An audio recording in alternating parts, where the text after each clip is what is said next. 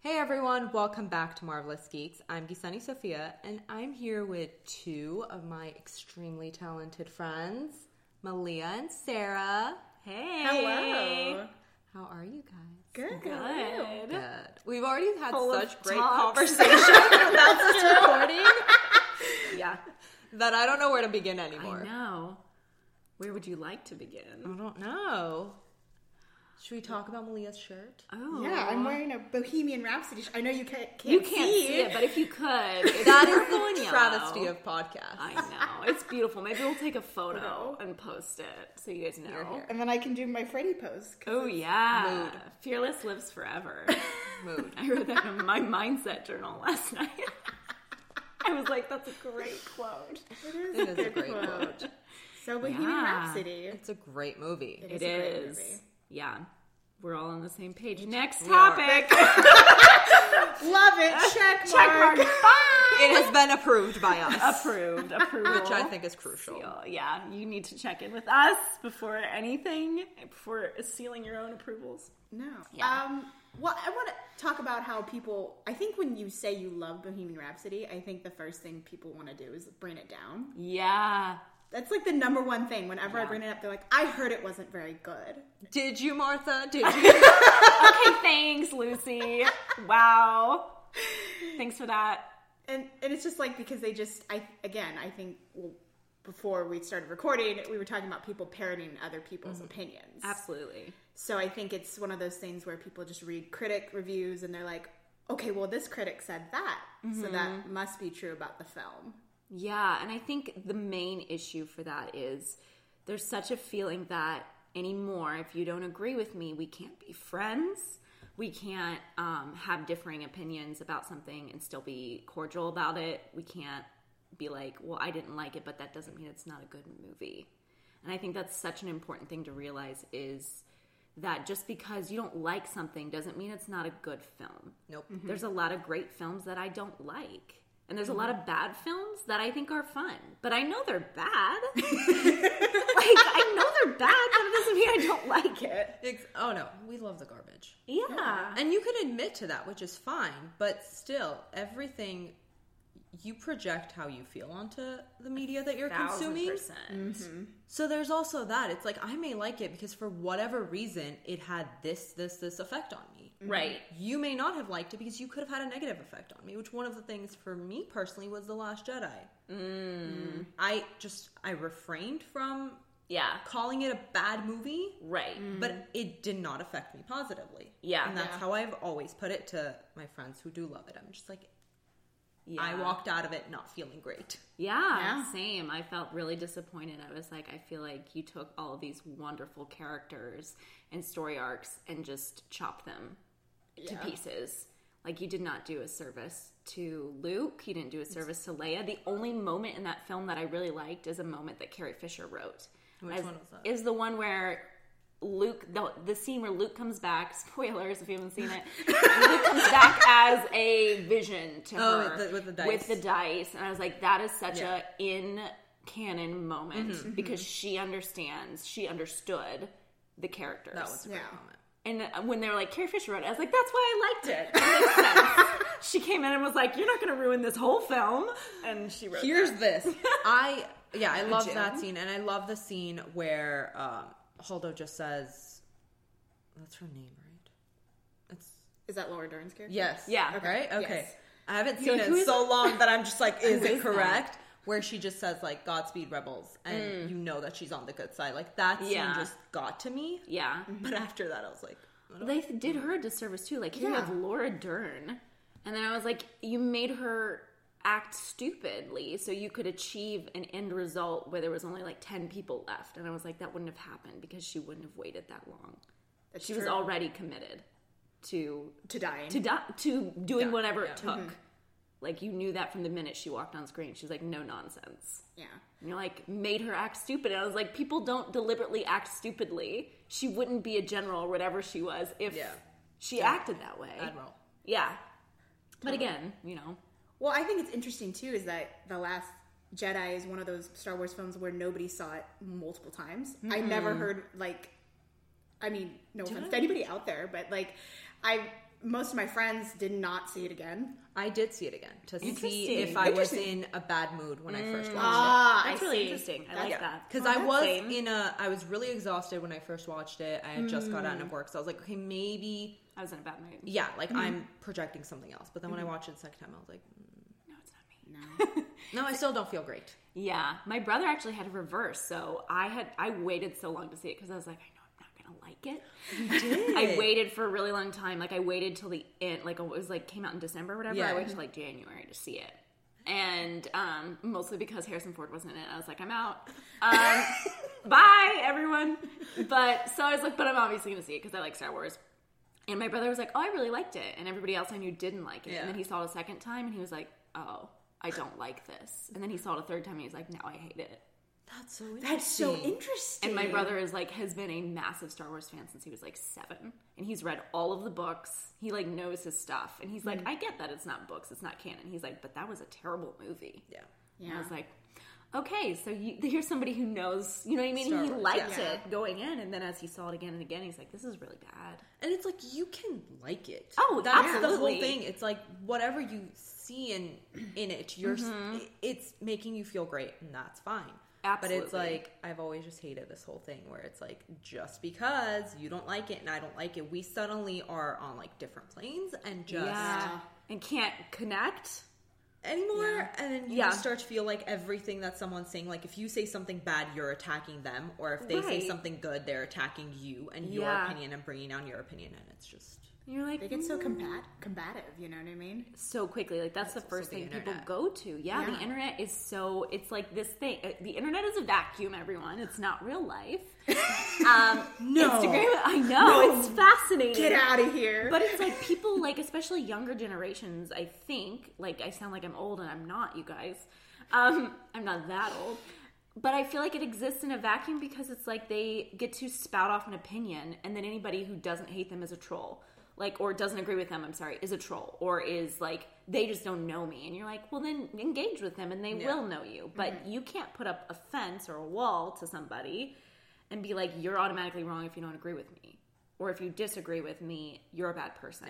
Or you're out to get me. Or you hate me. You're being hateful. You're like, no, but I don't. Fine, you could think that. My favorite thing though is, and what bothers me is, we were just talking about this with Bohemian Rhapsody, is when people who are not equipped to talk about a certain topic suddenly think that they are because they have an opinion. Watched so many movies that you're suddenly an expert. I'm like, you might know a lot more than maybe somebody who doesn't watch enough movies, but you are still not behind the camera, behind the work to understand the little details that someone who is perhaps a professional is going to.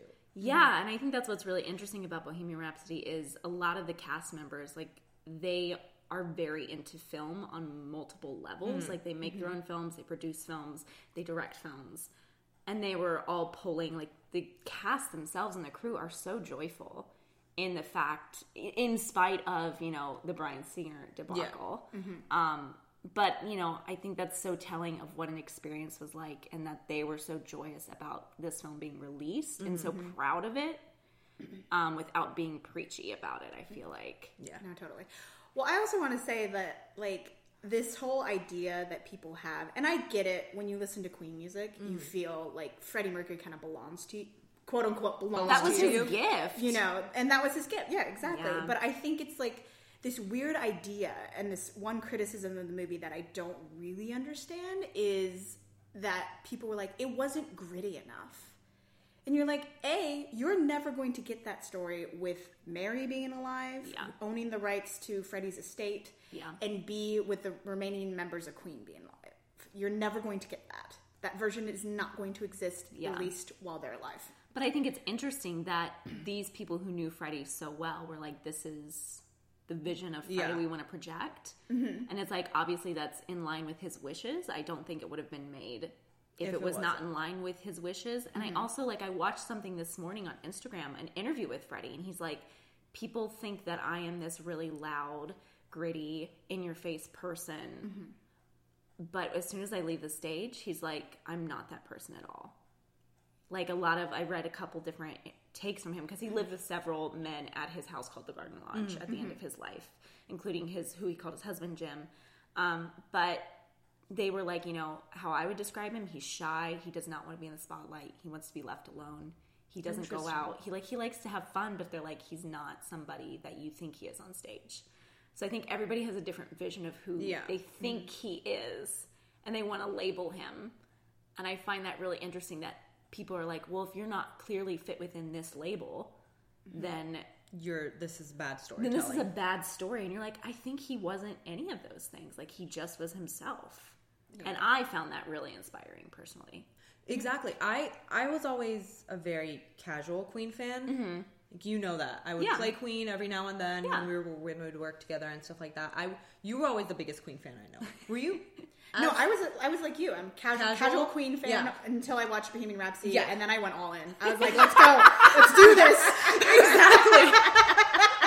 Oh my God, here is my time. I get it now. Yeah. That's exactly how I came out of this movie. I was just like, oh my God. Like, I remember sitting in the theater crying at first because I was like, when are they playing my favorite Queen song, which is Don't Stop Me Now? Oh, yeah. Yes. Which comes on at the very end. Yeah. So once that came on, I was just like, thank you. Okay, I get it now. Yeah. And I was just a wreck after that. And I was like, oh my God, he loves cats? Why did no one tell me this fact about him? Yeah. Would have automatically connected with him on a more spiritual level. Yeah. Well, I think if people really want to know Freddie, I think they should read, after I watched Bohemian Rhapsody the first time, I saw it many, many times, they should read Jim... Who hasn't in this room? That's true. They should read Jim Hutton's autobiography, Mercury and Me. So you can get it. It's devastating, P.S. I was going to say, it sounds like it would be so heartbreaking. It was really... It's good. It's not super well written, obviously, because Jim wasn't a writer. But, I mean... Ooh, the part where Freddie, the last few weeks, it's that one's hard to get through. I was bawling my eyes out. But it's interesting because the people he kept around him at the Garden Lodge, and you could tell, at least from his behavior, he would do these things of like, because he was so insecure, that he would keep people close. Like, Jim would talk about how they would be okay, and then Freddie would try to control every aspect of his life, and Jim's like, no, I need to go to work or have a job here. And Freddie's like, well, you can be my gardener. So don't leave the house, though. Yeah, don't leave the house, basically. And then Freddie they would have like a row, and then he would kick Jim out, and then Jim would be homeless for a minute or like a week, and then he's like, when are you coming home? He'd call him up. Yeah. So he was... Speaks volumes. Yeah. He was, and you see so much of that in the film. You see it with Mary, and you see it in his vulnerability, and those moments where he's just... He needs somebody. Exactly. Mm-hmm. And he doesn't know how to... be vulnerable to them. And to be there for them in the same way. Yeah. And it's just so devastating because you can tell that his intentions are pure. Yeah. But he's not able to get it out there in the way that... I know. It's going to be reciprocated. Yeah, mm-hmm. When he's like, how dare you be pregnant? She's like, what? What? What do you mean? You're like, oh, that's really sad on so many levels. But you get it. You can see that. It's so sad. Mm-hmm. Because it's like, he's like, through his mind, he's like, oh, that could have been me. That could have been us. And you're like, it couldn't have been you because that would have never worked out for you. Yeah. That's not who you are.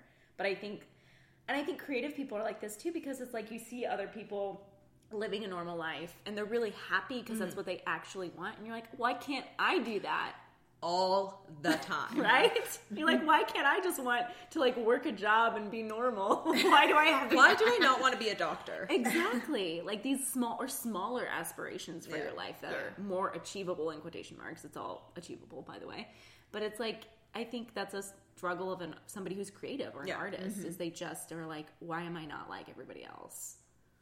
Because they're in tune with something, you know? And you saw that in so many moments during the film, which is why Rami Malek deserved that award. Oh my God. Yes. I was going to riot if he did not win. Yeah. Well, I didn't watch them because I was like, if he doesn't win, I'm going to be so angry, and I can't be angry right now. So I just kind of like kept tabs on Instagram. I was like, what's happening? What's happening? I screamed when he won. Yeah. I watched it. I screamed the like Golden a Globes.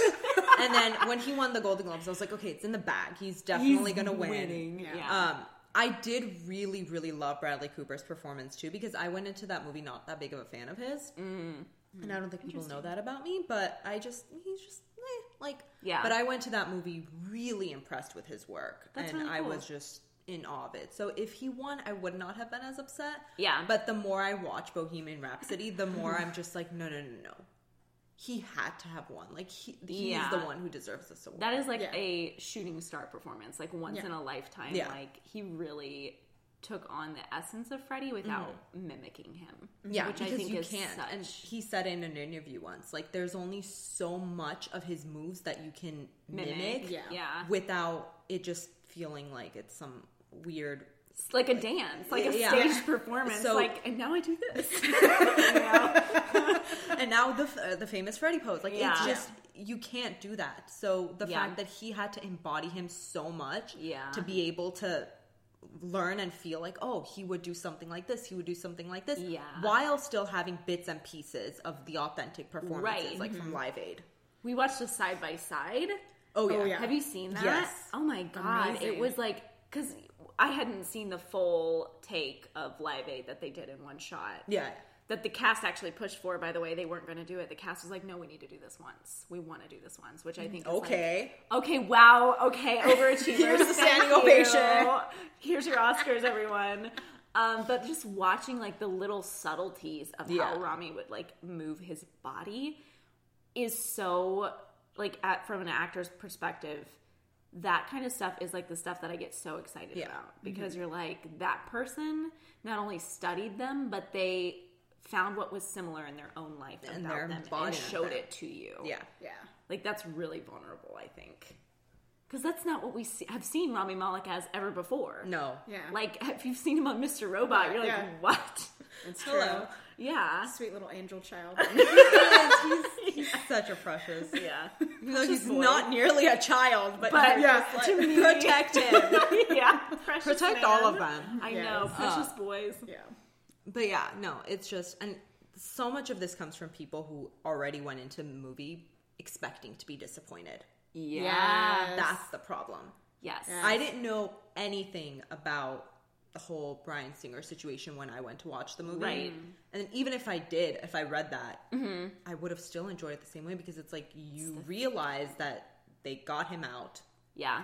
Like, so Rami fought for that. What's the problem after all this? I mean, there's contracts, everybody. Like, that's part of, like, how people get paid really well on the flip side of that. Like, that's how artists make money. But at the same time, there are other things that, when unfortunate situations happen, you still have to play by the rules. Yeah. A little bit. You can't like just the Directors Guild, that he's always going to get credit despite the fact that he did not finish the film. Exactly. Yeah. So it's like, that's just the way it is. Yeah. But that doesn't affect the truth of what actually happened. Yeah. And I think that's so important. But yeah, I think going into something, pre-expecting it to be something, is such a disservice to yourself. You're robbing yourself of joy, of sadness, of feeling. And I know those things are scary for some people, but it's like, that is the essence of going into a movie, is to feel. Exactly. And if you prep yourself with expectations that are way too high or way too low, if you prep yourself with so many reviews to like build up this wall around yourself. But it's like, if you just go in where you're like, I'm excited to see this, or I don't know how it's going to go, just stay open, like, it affects you in such a different way, because it's what's actually happening. You're actually responding to something. Exactly. Yeah. And it's one of those movies that you just come out of it and you're just so hyped. The first time we went and saw it, the whole theater was in unison. And I know when a movie can create that magic, people were laughing and clapping and crying collectively and stayed until the end of the credits. After, to hear Show Must Go On until it went black. And then they left. And I was like, that's special. That's a movie-going experience, which I feel like a lot of people nowadays just don't want. They watch movies to see whether it's good or bad. To be part of the conversation. Exactly. Yes. Oh, and they don't watch it to feel, which is initially why movies were created, to make the audience feel something, whatever that feeling is. And especially if a movie is an Oscar contender, and you know it is. Yeah, the first time I watched that trailer, I was like, oh my God. That trailer was beautiful. Yes, on point. For the first trailer. The first trailer. The first trailer was it started with AO. The AO moment, and then it went into Another One Bites the Dust, and you were like, whoa, there's something really cool here. Yeah. If you want to see good editing, watch that trailer. All the trailers are actually really good because they didn't show you too much. But it was A+. I'm trying to remember if I watched that first one. I watched the first trailer. I can't remember what movie it was during, because I didn't watch it before on my own. Like I knew it was coming out, but I hadn't seen it because no one was talking about it for it to like come up on my feed or anything like that. Right. Mm-hmm. Maybe would it have come out as early as? Maybe A Star Is Born? Did A Star Is Born come out way before it? Do you guys know? Star Is Born came out in like October. Of last year. Yeah. And then of like 2018. Yeah. But I wait, feel so like did Bohemian Rhapsody. Bohemian Rhapsody. So the trailer for Bo Rap came out in 2017, December. Like the first teaser, I think. Yeah. And then like a full trailer came out midsummer. It was like May. It was like May because I remember showing it to my roommate and she was like, that movie's going to win an Oscar. Go roommate. Yeah. And I was like, I know. It might have been one of the May movies then, whatever it was. Yeah. I can't remember that, but I don't remember. Who remembers trailer schedule? I mean, I oddly remember like the Marvel ones. Yeah. Yes. Only because I'm sitting here waiting for them. But Right. You're like, when is it out though? When is it out? Marking the calendar. Exactly. Which those trailers, apparently, I don't know if you've heard this, but the Endgame trailer is apparently all an illusion and that they're not giving us any of those footage. So why did we even get a trailer? It's not from the film. The footage is not from the film. Interesting. Like that they don't want us to know anything. So I'm just like, why did you give us a trailer then? I would have rather so had bizarre. Sneaky little Russo brothers. silence. That's Rude so weird. AF. Amen. Wow. Yeah. Thanks. Thank you for that. Like, did you just create something out of nothing? Because that's cool. Here, now we're going to film some trailer footage for the audience. Right. Has nothing to do with anything. Has nothing to do with the movie. Great.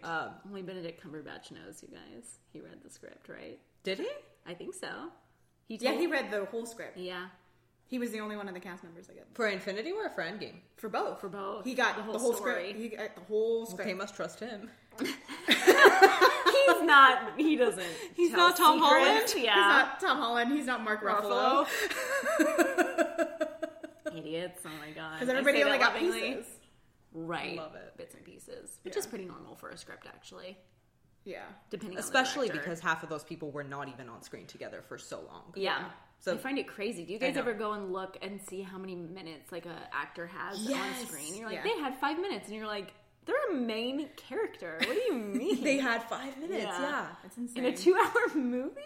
How does that happen? Yeah. Because I don't know, do these people count like the moments where they're just literally on screen in the background doing, I don't know. Like hanging out, maybe. I don't know what they count as like, if it's Because like I've looked at it on dialogue. YouTube, and I'm just like, Captain America only had like 3 minutes or like 5 minutes. You're like, I'm disappointed. Captain America? I'm cheated. Yeah. But then I think even RDJ had very little too. Yeah, I think he had the most in the last one. Infinity War. But it was still not much. Yeah. Thanos actually had the most screen time. What a lame villain, you guys. I'm gonna say it. I don't hate him. I'm glad you don't hate him. It makes it easier. I just felt like they tried to make you feel for him, and I was like, that's wasted space.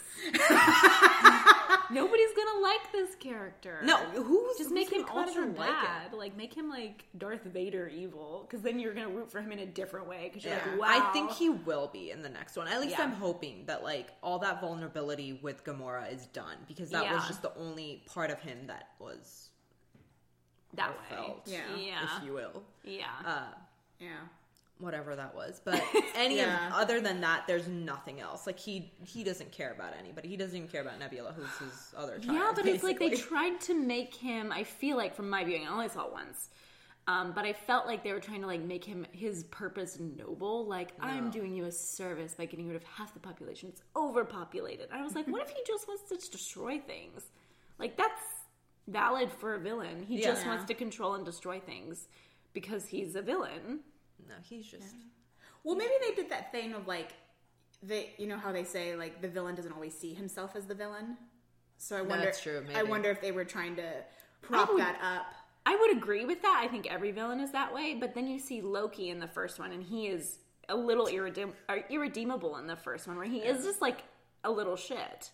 I love him. Right? But you're like, he played it that way, where he's like, I am right. You wouldn't have this philosophical, like, I have to explain to you. I'm even in the original Avengers, like, his vision is just purely evil. Yeah, that's terrible. He's like, I'm going to kill you if you don't agree with me. So you need to kneel. Didn't he kill that old man? He did, yeah. So... You're like, bye. I mean, he killed, what's his name? Phil Coulson. Yeah, so irredeemable, you guys. I forget he's dead.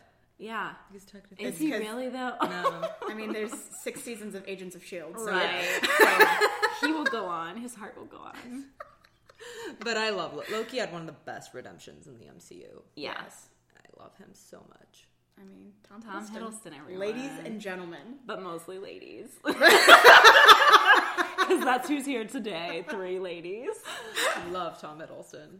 He's such a nice guy, you guys. We saw him for 10 seconds. Yes, we did. Did you? We did. And Tom Holland, too. And Tom Holland also. We saw very the Toms. Nice. The Toms. The 2 Toms. Wait, where was this? We went last year to the Seattle Ace Comic Con, and for Malia's birthday, we were initially going to see Chris Evans, and he had to bow out, which was really sad. But we were like, well, we'll just flip over to Tom Holland. And then, side note, you guys never go to an Ace Comic Con. Yeah. They are so mean. They yell at you. People who work there, like, I felt bad for the celebrities. Like, they were yelling at the people who just, like, were trying to say hi to hop in to get a picture, and they're like, don't do that. Don't talk. Like, don't. And I was like, I'm paying for this. They paid $500 for 10 seconds. You can allow them to say hello and not harass them. Yeah. So Ace Comic Con harasses people, FYI, and we're not going to return our money until we hounded them, even though Chris Evans bowed out 2 months before. Yeah, it was like, I think we were going to do the dual op, because they do this thing where you can do like single op or dual op, so you can have like several celebrities or just one celebrity. Yeah. And so basically what it was we were going to do Chris Evans and Tom Hiddleston, because obviously Chris Evans is my favorite and Tom Hiddleston is her favorite. Love that combo. So we were like, yes, let's do it. Awesome. It was my birthday too. Right. So we were like, okay, we'll do that. Great. Yeah. And then Chris Evans bowed out, and I was like, can I get my money back and then just get a single Tom Hiddleston photo op? And then it ended up like being this back and forth thing. They would not give me my money back. I was like, that's $500. Yeah. Which is fine if it was like the two. If it was our fault, like we didn't show up. Yeah. But even their guidelines on their website are like, you can make an exchange or a return if a celebrity bows out. Yeah. And then they were like, we can't. Yeah. And we were like, excuse me? Yeah. A what? And then by the time they got back to me, like the Saturday had sold out, and I was like, but I already bought tickets to the Saturday show, like, because you have to buy tickets to get in. Right, on top of your $600 photo op. Yeah, so you're like, so they nickel and dime you, which is like, I don't care if it's expensive. I really don't care. I understand they are busy, but I would rather pay $1,000 flat fee, get a minute of their time, and entry to the show. Don't just charge me a higher rate. That's something that 90% of these celebrities signed up for this. Yeah. Mm-hmm. So they know what to expect. They know what's coming for them. Yeah. And they are willing to talk to you. And if these people who are just like, they make it so like I am not gonna rip his face off. No, and it's like you just have security there. But it's like, they're like, you can't take a selfie with them. You can't have your bag with you. And I was like, I get it for security reasons, but a selfie, like, I don't understand why that's filled with explosives. Like, I don't understand. Mm-hmm. It's like, I don't know. There's just a basic lack of kindness that I felt. Mm-hmm. I was like, you're treating these people like they're cattle. And in response, they were treating each other terribly. Like, there was a kid who clearly had a mental disability who was waiting in line, and he was trying to figure out, because they made us wait, by the way. They were 2 hours behind schedule. Oh, that's so then really when it was time for our photo op, they literally rushed through. Mm-hmm. Like, they rushed through 300 people in like a minute. That's how fast the photo ops were. They were like, next! And you were like, and they were like screaming at people. Yeah. So there was no opportunity if you blinked to get a reshot or anything. Mm-hmm. So first of all, that happened. But then there was like a kid who had a mental disability who was there by himself, and he was trying to figure out the line. And other patrons were getting mad at him because he was trying to figure it out. And I was like, this comes from the top down. Like, if you inspired people to be kind from one another, it's your responsibility as you hold an event to create a space where kindness is key. And I was like, I get really angry when people treat other people, especially somebody who has a disability. Yeah. Like, it is your job as somebody who does not have a disability to be able to go out of your way. Mm-hmm. Like, you need to create a space for them. That's my PSA, everyone. That's fantastic. Yeah.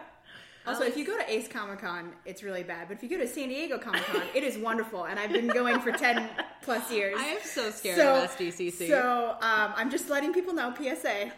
That's her PSA. Well, it is the original con. Yeah. Like, cons started happening because of the success of SDCC. So. Yeah. Well, also, too, I think there's a difference in a con that has a lot of money, like a lot of sponsorships, versus one that starts on its own. Because, like, Ace Comic Con, that was, like, last year was, like, one of their first years starting up.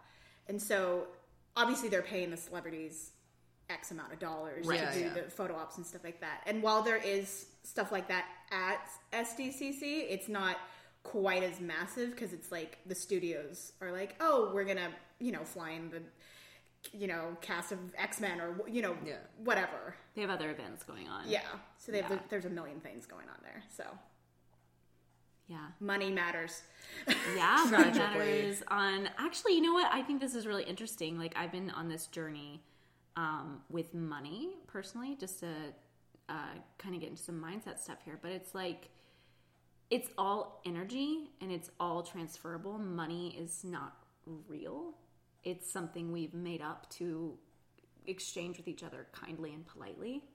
Mm-hmm. So the moment you start to free up your thinking about money, you realize that it's like, oh, there is actually no limit.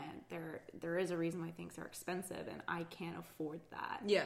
So I think it's like once you start to get into that space and you start to see it, you can't unsee it. Mm-hmm. So it's like, yeah, money matters, but to me that's not unfortunate because it's a level of energy that these people have put into building their careers and putting art out there, and art should make money and you should get paid for it. Mm-hmm. And I think that's really pivotal to think about, whether your art be something like this, where it's like you're a podcast, that's a form of your art. That's your creativity.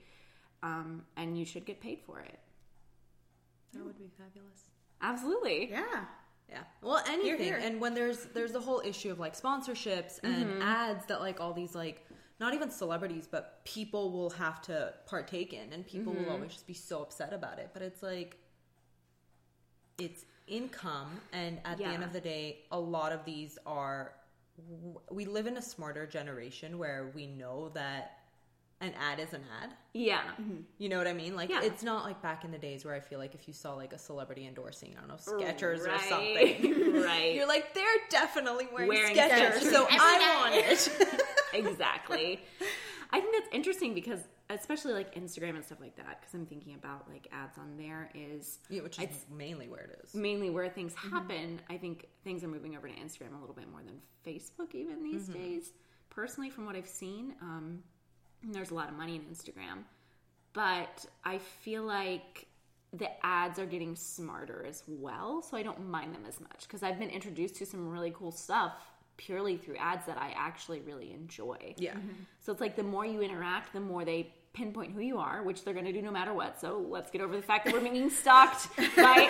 We all have our FBI agent. Right, so hello. But it's like I found some really cool stuff, like other companies, other startups that are like small, but they can afford to do Instagram ads and their products are good. So it's like we're all going to be selling and buying from each other at some level. That's where things are headed. Or even something as big, not big, but something that people constantly are talking about more now, like Third Love. I literally just tried it, and their customer service is the greatest thing I've ever seen in my life. Yeah, because they actually care. Yeah, so you're like, okay, I am happily going to pay this extra much for a bra. Yep. Because you guys care so much to actually have it be a good fitted one. Yeah, absolutely. I find that really, like, we all worked at a company which will not be named. Oh, did we? That's how we all met, everyone. And you guys met there too, right? Yeah. And it's so telling that, we always say that the fish stinks from the head down.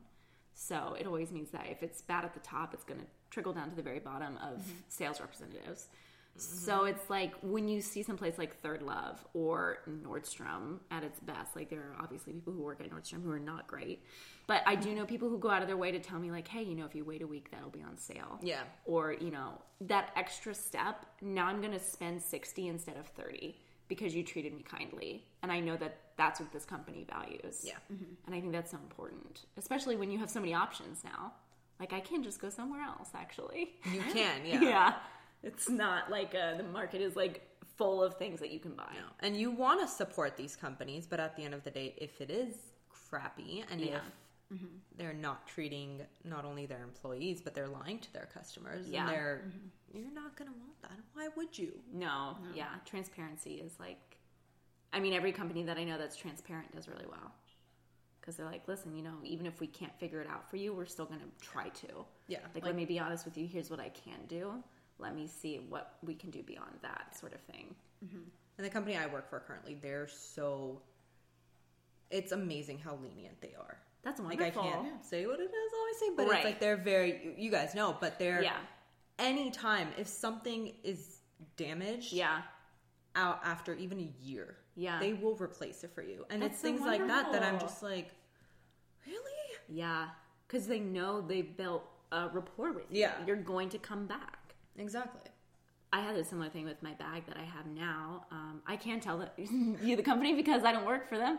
It's Patricia Nash, and they're super nice. I bought a bag, and the buttons, there's like antique buttons on it, and they were falling off like crazy. And I was like, it was an expensive purchase, and I was like really sad about it because I genuinely love this bag. And I wrote to them, I was like, hey, these are falling off. And they're like, just send it back. We'll pay for shipping. We'll pay to ship it back. Love that. And I was like, and I wrote to them again. I was like, is there any way you can make sure that they're secured for the future? And they're like, absolutely. Don't worry about it. We want to make sure that you love your piece. And I was like, wow, that's insane. Like that. And this bag is a leather bag, you guys. So it was heavy to ship. Yeah. So they went out of their way to make sure that it was great. So things like that, matter. Quality and kindness matters. Yeah. Because at the end of the day, that has to do with kindness. You could be an asshole and say no. Absolutely. So isn't it easy? I think that's so funny. And going back to reviews and stuff, it's so easy to be shut off and be an asshole about things. Because then you don't have to feel and you don't have to respond. Hear, hear. But, who really loses at the end of the day? That's true. We didn't. Yeah. You also wanted to talk about art and business in the same realm, which I think is so crucial because, like we were saying, what do artists do on their downtime? Yeah, like we all have this idea that people are like painting. Like we see like a painter. Like when you think of an artist, you think of like something really bizarre, like Salvador Dali or like Picasso, and you're like, that's definitely not me. And I have a couple clients that I absolutely love because I have my own business, and that was not something that I thought was doable a couple years ago. But not even a couple years ago, maybe like 1.5 at max. And I think people have this idea that business and art are at opposite ends of the spectrum. But I think any way that you do something can be done as an art. You can change it into an art form, depending on how you do it. And I also think you can absolutely use your art as a business, especially today when you can make your own podcast, you can have your own Instagram, you can do your own ads. Like you don't have to get permission from anybody except yourself. And I think that's the biggest key.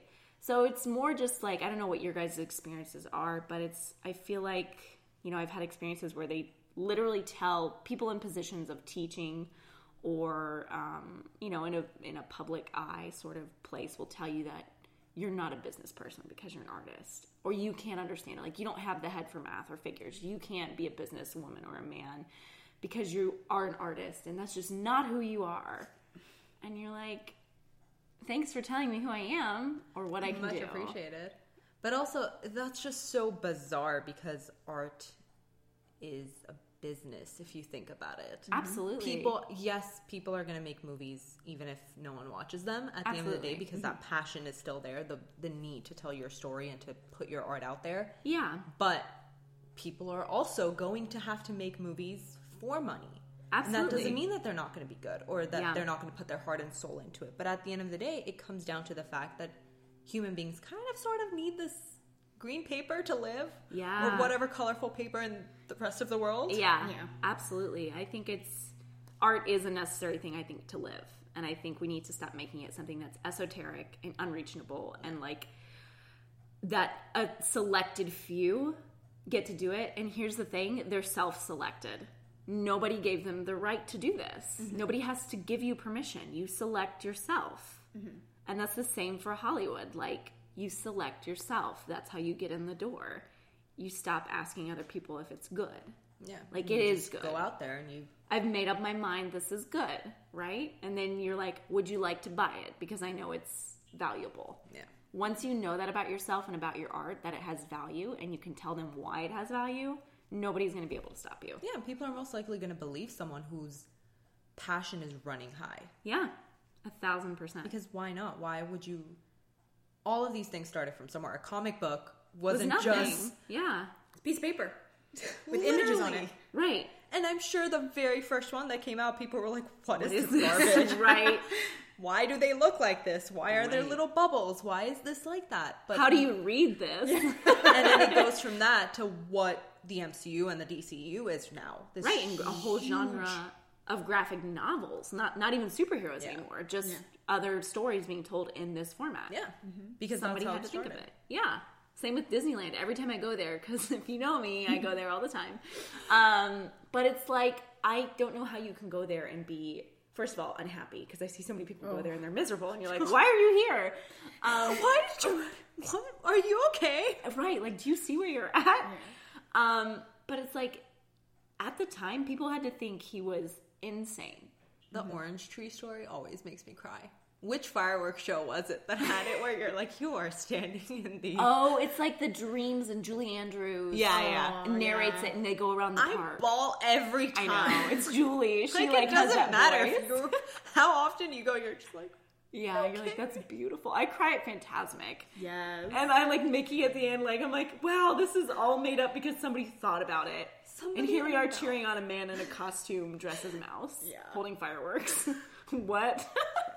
Also, a PSA for everybody that goes to Disneyland and wears those stupid shirts that say, most expensive day ever, get over yourself. Oh my God. Okay, like, this is a mindset. Do they buy that at Disneyland? No, they make them. They make them at those, like, t-shirt shops that are, like, at the mall, right? Where you, like... they like screen print on those like Hanes shirts. You're already undercutting your whole experience. Yeah. You don't have to go. It's a luxury. It's for fun. Yeah. That's hilarious. It's not a necessity.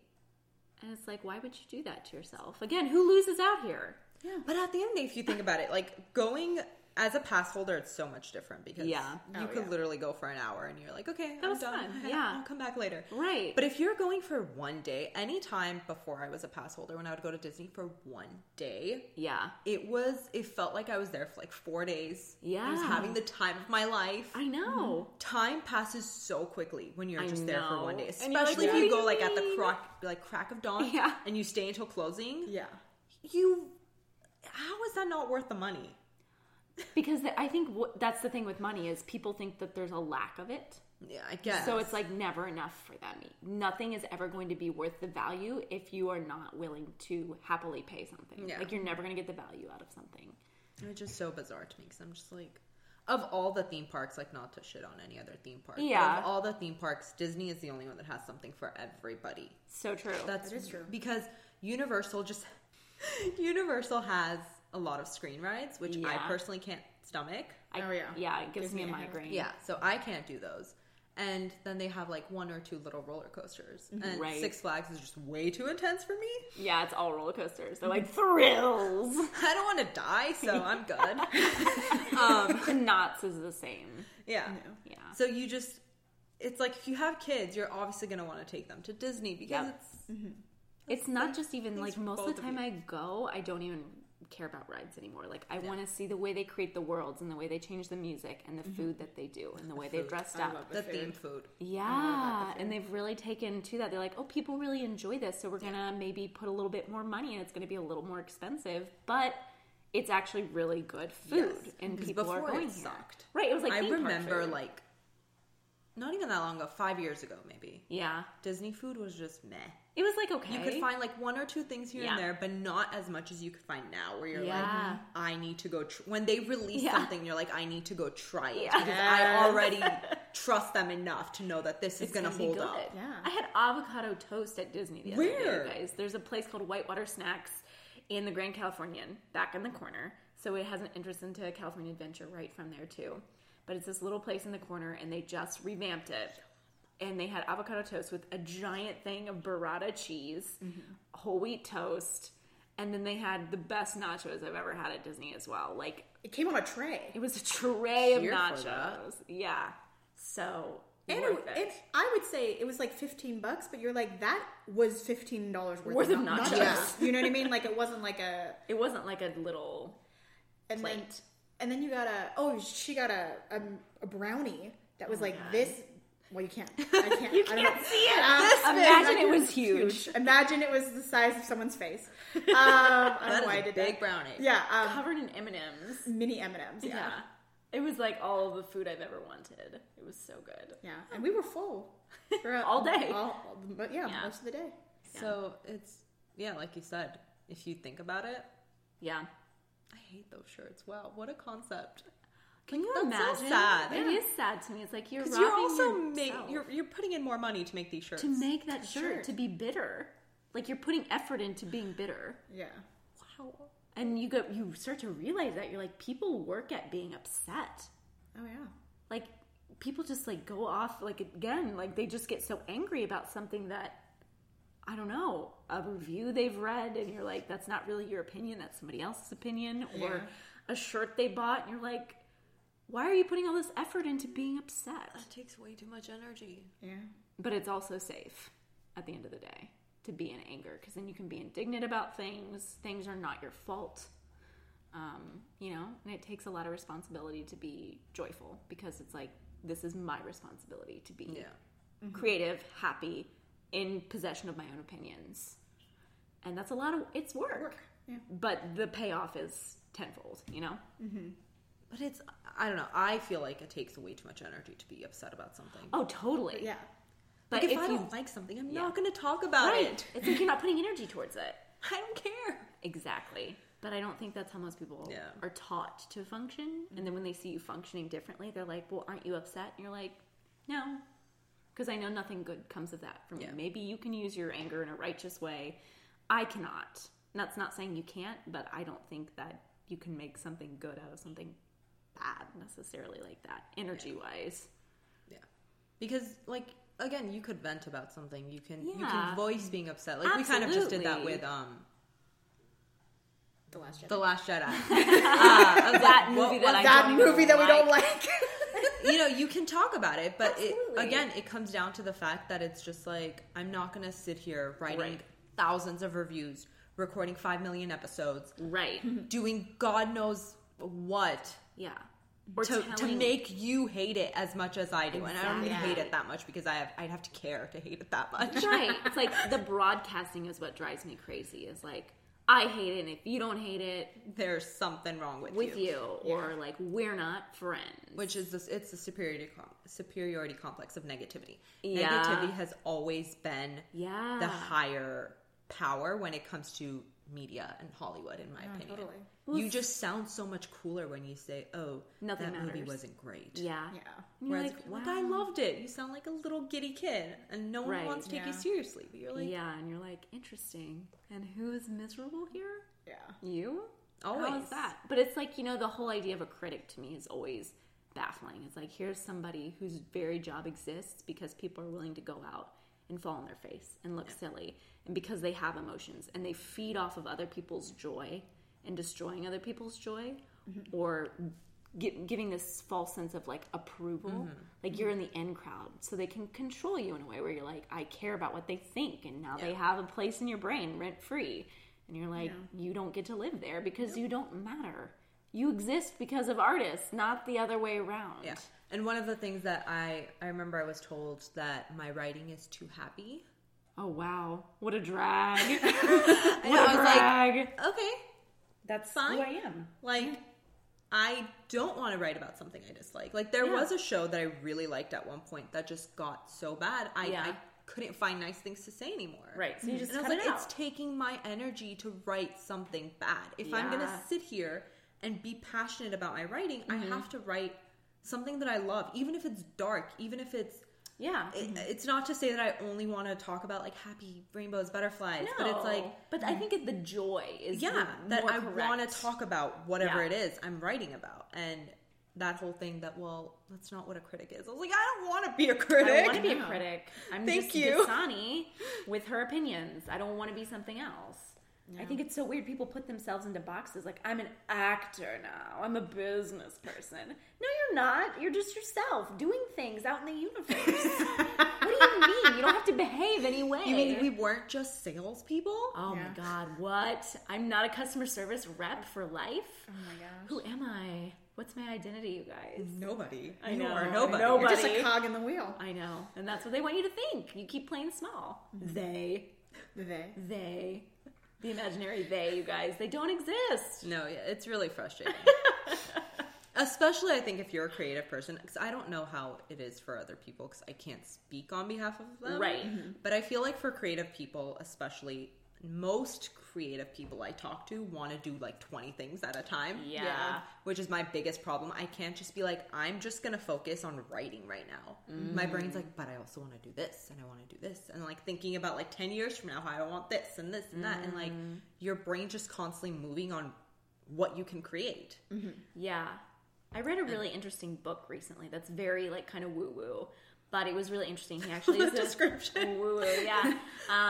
So if you're not into woo-woo things, this may not be for you. But it was really interesting. It's called like Luminous Life or something like that. But the whole concept is you only need to focus on the next step. Yeah. And it doesn't matter if the next step is linear or not. Like maybe the thing you need to do is write a chapter of your book or part of your... because you do like reviews and stuff. Maybe that's what you do and then maybe you record it. And it all... feeds into one thing that is your life. You know what I mean? And it's like, as long as you don't get worried about where you're going to be in 10 years, the next step is so easy to accomplish. It is, for sure. But it's like you overwhelm yourself by being like, I want to be a movie star! And then you're like, how do I get there? You know what I mean? Why am I not there yet? I wish we had your face. For them to see. Sorry, guys.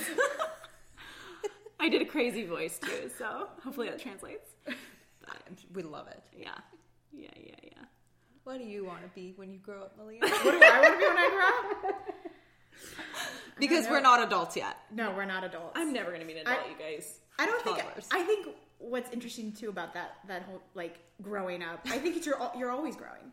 Yeah, you're never done. You're never done. Like I think even in the most ideal world, it's like if I, am the top-notch producer or whatever, right. I still would want to do other things. Yeah, right. Like if you're Kathleen Kennedy, where do you go next? Like she has to have goals, right? Yeah. Like she's not just like, bye, I'm just going to be Kathleen Kennedy. I'm retire now. Right. I'm the head of, Lucasfilm or whatever, like I'm done. Bye,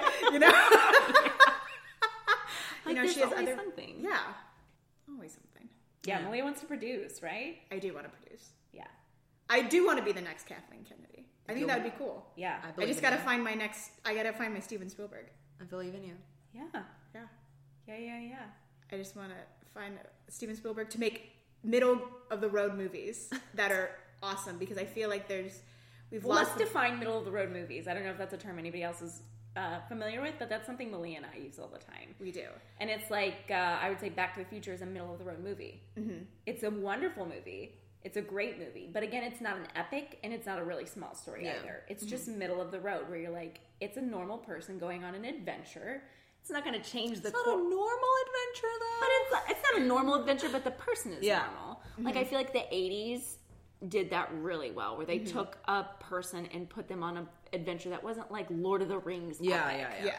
Or Star Wars epic. Now it feels like... Right. Marvel, like, now it's Marvel epic, which is great. But it's also like, I want to see these smaller stories, too, because I can watch those films again and again and again without too much, like, here we go. Yeah. We're going to Mordor, Yeah. Or like I would say almost to like certain romantic comedies. I think we've lost a lot of those middle of the road. Comedies. Yeah, exactly. I think like a few months ago we watched The Proposal with Ryan Reynolds and Sandra Bullock, and it's just a smart, cute, fun time. Fun, a good time. Yeah. Silly, stupid, and I think we've lost that. It's either like these weird, no offense to anybody, but on like Netflix, it's like The Kissing Booth, like these YA kind of... That movie made me so angry. It's like you're poking a bear right now. It was weird. I have to say, it was I was fuming watching it. And then wild. Or like, I would say maybe the exception would be like To All the Boys I Loved Before. That one was really, that was a really good, I would argue source material may be better between one and the other, because Kissing Booth was a book and then To All the Boys was a book, correct? Yeah. Yes. So it's like, again, maybe they were just also the amount of money they put into one. Oh yeah. I feel like To All the Boys I Loved Before got a lot more money. High production value. But it's, again, really good. Middle of the road. Yeah. I thought Set It Up was quite cute, too. I love that one, too. Wasn't it cute? It didn't get a lot of hype, but it was like a really cute, middle of the road. Lucy Liu's really great. Who is Taye Diggs? Taye Diggs, yeah. Really funny. Like, it was just really cute. I loved Set It Up. No, Set It Up was really great, too. And it kickstarted the... It did. Well, actually, I don't know if Kissing Booth came out before it. I didn't watch it for a long time, and someone was like, you should watch it. And then I watched it, and I was like, how dare you recommend that to me? How dare you say that to me? I mean, it was a little trashy. I'm not gonna... Listen, if that's your thing, great. Again, but like... There were a lot of There was a lot of problems in that movie as to why the characters did what they did. It was mostly the men. Yes. I was like, I don't really understand. Interesting. Like, because I say that in real life though too. I'm like, why do men do that? That's so it's so true, because it's like, if you're really like, so the whole point is like Joey Kane is in love. Her character is in love with her best friend's brother. Got it. And he's older, and they have crazy. And they have these weird rules between them because they've been best friends since they were like babies. And one of the rules, I think it's like number 9, is that you can't fall in love with anybody related to the other person, which is really stupid. Okay. You know, it's something like we're setting this up so it can't work. Yeah, I see the problem. And he's so mad. He's like, I can't believe you're in love with my brother, and you're like, what? That is the most arbitrary rule ever. I've ever heard. Like, you can't help who you fall in love with, and obviously, if you're over at his house all the time, you're gonna look at like. You're going to see the older brother grow up. You know what I mean? Like, you're going to get to know somebody. Yeah. Yeah, that's so weird. See, again, they make characters act. That's one of my pet peeves, when they make characters act stupid or imply arbitrary rules to make things happen.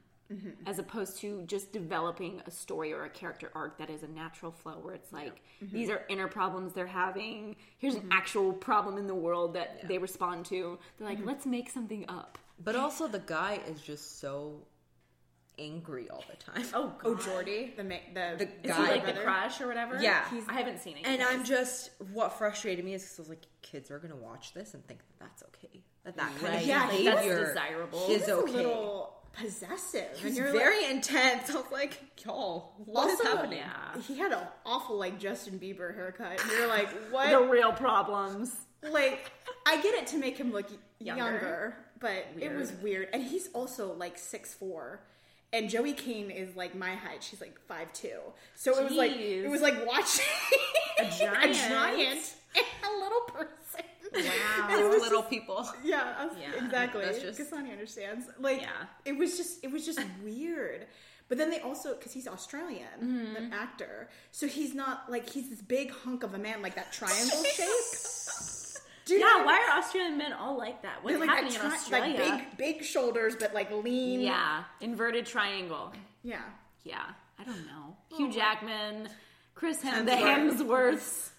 Oh yeah, there's plenty of them. I forget. Yeah. You just go out there and they all look like that, and you're like, what? I would hope so.